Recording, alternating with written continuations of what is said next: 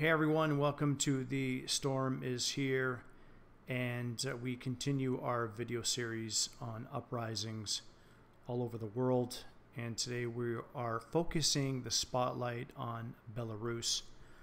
I've got two articles that I'm going to read to you. One is they're focusing more on what's happening in terms of boots on the ground, and then the other one is going to explain why the protests have basically happened. First article is out of Al Jazeera, and the headline reads, Belarus braces for fresh protests as pressure grows on Lukashenko, who, by the way, has been the current leader of Belarus for decades.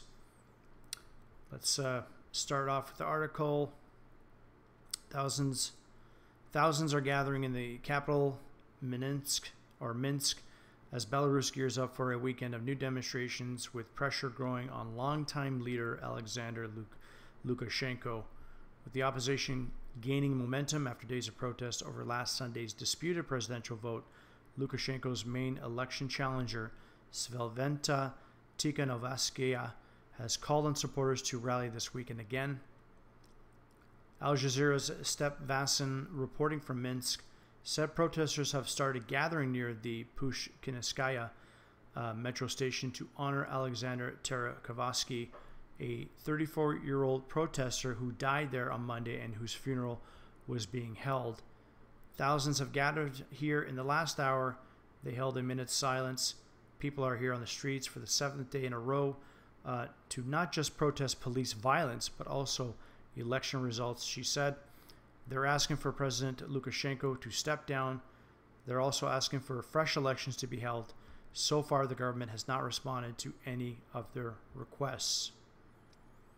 A march for freedom is planned in central Minsk on Sunday, a week after the contested election that 65-year-old Lukashenko claims to have won with 80% of the vote. Tikhanovskaya, a 37-year-old political novice who ran after other opposition candidates, including her husband, were jailed, accuses Lukashenko of rigging the vote and has demanded he step down so new elections can be held. On Tuesday, she left the country for neighboring Lithuania with her allies, saying she came under official pressure. On Friday, she re-emerged with the call for a weekend of peaceful mass gatherings in cities across the country. She's also demanding authorities be held account for police crackdown on post-election protests that saw more than 6,700 people arrested. Hundreds have been injured after police used rubber bullets, stun grenades, and, at least one case, live rounds to disperse the crowds. Officials have confirmed 2 deaths in the unrest, including Terekanovsky, who they say died when an explosive device went off in his hand during a protest, and another man who died in custody after being arrested in the eastern city of Gomel. On Friday, authorities began releasing hundreds of those arrested, and many emerged from detention with horrific accounts of beatings and torture. Amnesty International condemned the campaign of widespread torture and other ill treatment by the Belarusian authorities, who are intent on crushing peaceful protests by any means. Some of the biggest demonstrations yet, thousands marched in Minsk on Friday to denounce the police violence and demand Lukashenko step down. In euphoric scenes on Independence Square in Minsk, protesters hugged and kissed young Interior Ministry troops guarding a government building and put flowers in their anti-riot shields.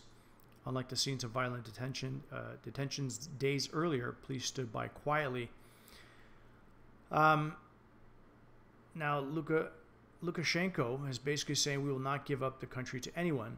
On Saturday, prime ministers of Estonia, Latvia, and Lithuania called on Belarus to conduct new, free, and fair elections.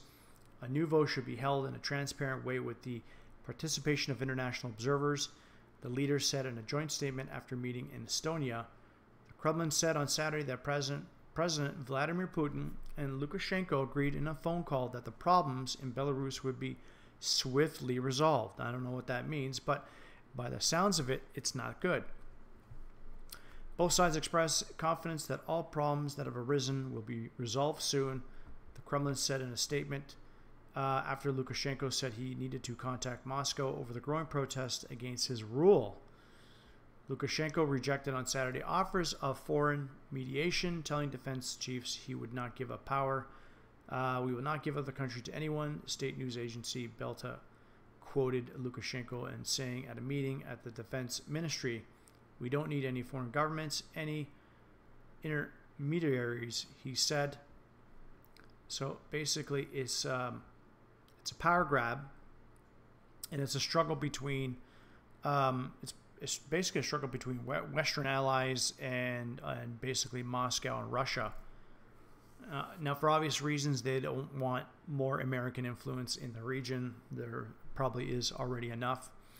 And I don't blame Vladimir Putin and the Russian people, but at the same time, there was a democratic event that took place, and the leader is basically showing himself to be a dictator. All right, what's going on in Belarus? Headline: Politicians fleeing in a questionable election and Europeans' last dictator. Okay, so a lot of the European countries are calling Lukashenko as one of the last dictators of Europe. And as this story explained, you'll see why. Belarus is facing one of the biggest political crises in its post-Soviet history after its presidential election triggered widespread protests.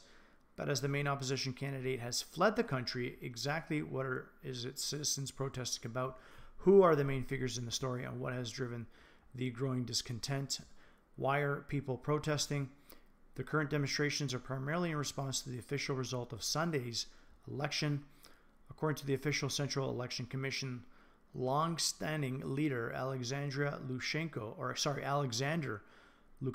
won 80% of the vote, a result rejected by the opposition. Now, again, this guy has Lukashenko has had a bad history of rigging election results, and in the next paragraph, you're going to see why. The Organization for Security and Cooperation in Europe has not recognized any elections in Belarus as free and fair since 1995, and previously said it would not be monitoring the 2020 vote because it had not invited to do so. Demonstrations demanding free and fair elections grew in the days leading up to the ballot. According to the European Union's diplomatic service, the election night was marred with disproportionate and unacceptable state violence against peaceful protesters. It said in a statement, this reportedly resulted in the loss of life of one citizen and many others have been injured. So again, if this was a truly democratic country, which obviously it is not, they would not crack down on the protesters. Okay, the protesters basically are part of the democratic process. If they do not like the leadership that they see, then they have every right to vote it out. Let me continue on. This fueled the protests further, with opposition leaders saying demonstrators are ready for long-term action and offering to hold talks with authorities about how to bring about a peaceful power transition.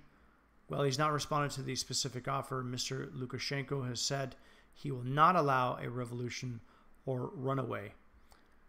Where are they protesting? Demonstrators have taken place throughout Belarus, and here's a map of it. It's pretty much the entire country. Well, the largest protests have been held in Minsk. People have also taken to the streets of cities, including Brest, Mogilev, and Vitebsk. Now, here are the key players in all this.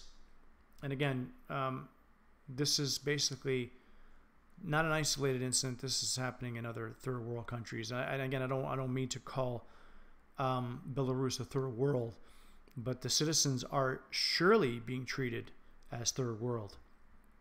Alexander Lukashenko, the former Soviet collective farm manager, has ruled Belarus since 1994 and is the main focus of the demonstrations after winning a sixth term in office. Now 65, he seeks to present himself as a guarantor of stability, of claiming the state looks after most of its 9.5 million people's needs in the same way as the Soviet Union did. Previously described as Washington as Europe's last dictator, he has faced regular criticism from the West over human rights abuses, and something he denies. And again, you could see what's happening in the streets of Belarus. This basically further demonstrates his lack of human rights, as the protesters are being treated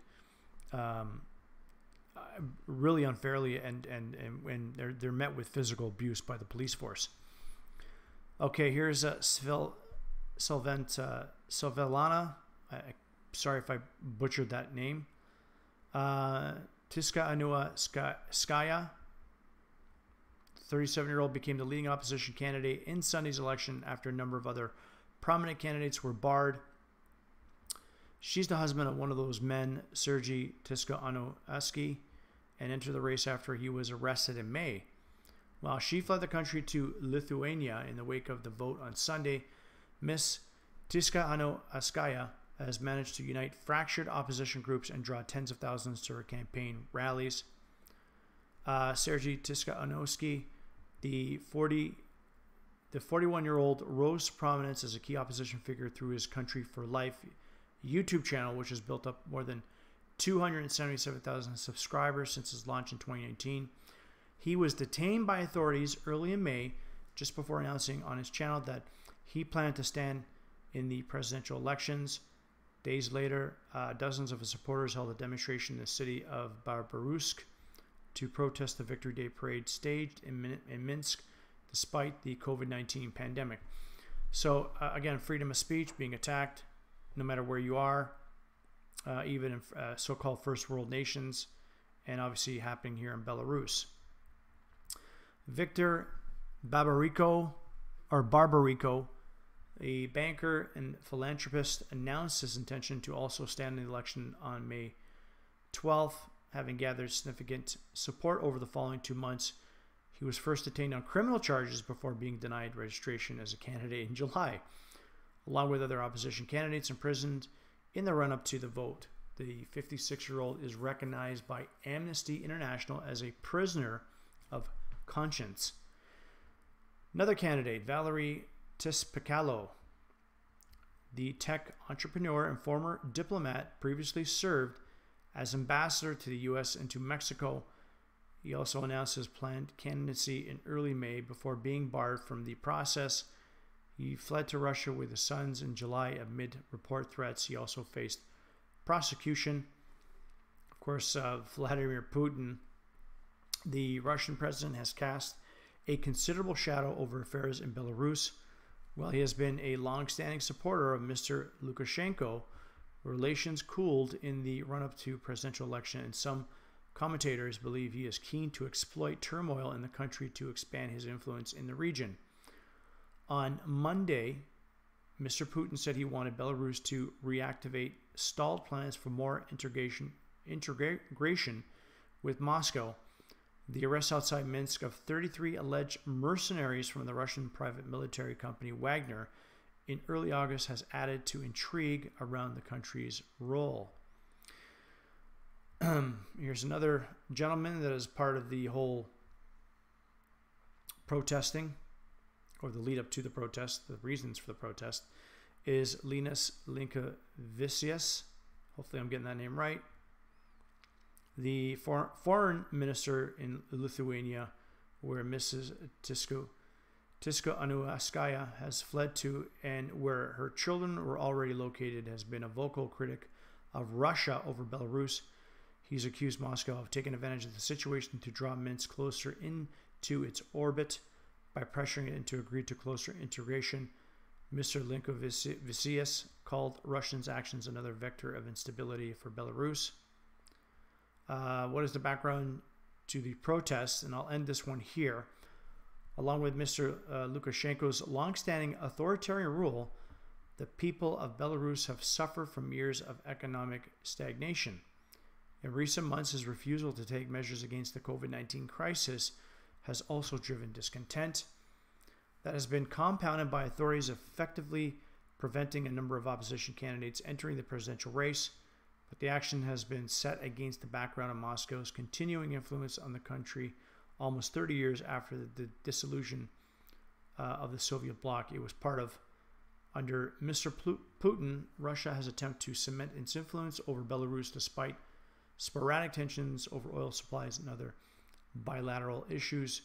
It sees the country as an important transit route for oil and gas exports from Russia to Europe and has a buffer zone with NATO. The two countries also share close military ties. Meanwhile, landlocked Belarus has sought to cultivate ties with both Russia and its European neighbors, but facing a decline in Russian subsidies, Minsk has turned to China for financial support. The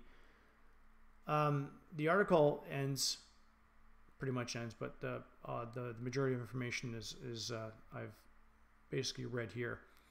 Look, I do know one thing. I don't know if the protesters are pro-capitalist. By the sounds of it, they are, because they want growth. And again, stagnation isn't necessarily a bad thing. Stagnation actually prevents growth, prevents countries from developing or digging out of natural resources, which can cause a lot of environmental damage. So again, I do know at the end of the day, whether they're pro-capitalist or not, in a truly democratic system, every single citizen is allowed to fair elections, and they are allowed to choose which person they want to lead them. So again, this is just another video series in a long line of them, of countries that are uprising. I do suggest to the people of Belarus that they stop electing leaders, stop electing ideologies, and start going with a more sovereign type system of a direct democracy, like they do in Liechtenstein, I believe, and of course in Switzerland. So anyways, guys, if you guys please sign up to our YouTube channel, Storm is Here, share the video, and of course hit the bell for future notifications on upcoming videos. Again, I have not ended my video series on uprisings. I will continue on until I cover as many as possible. And again, I hope you guys enjoyed the video. And until next time, guys, take care.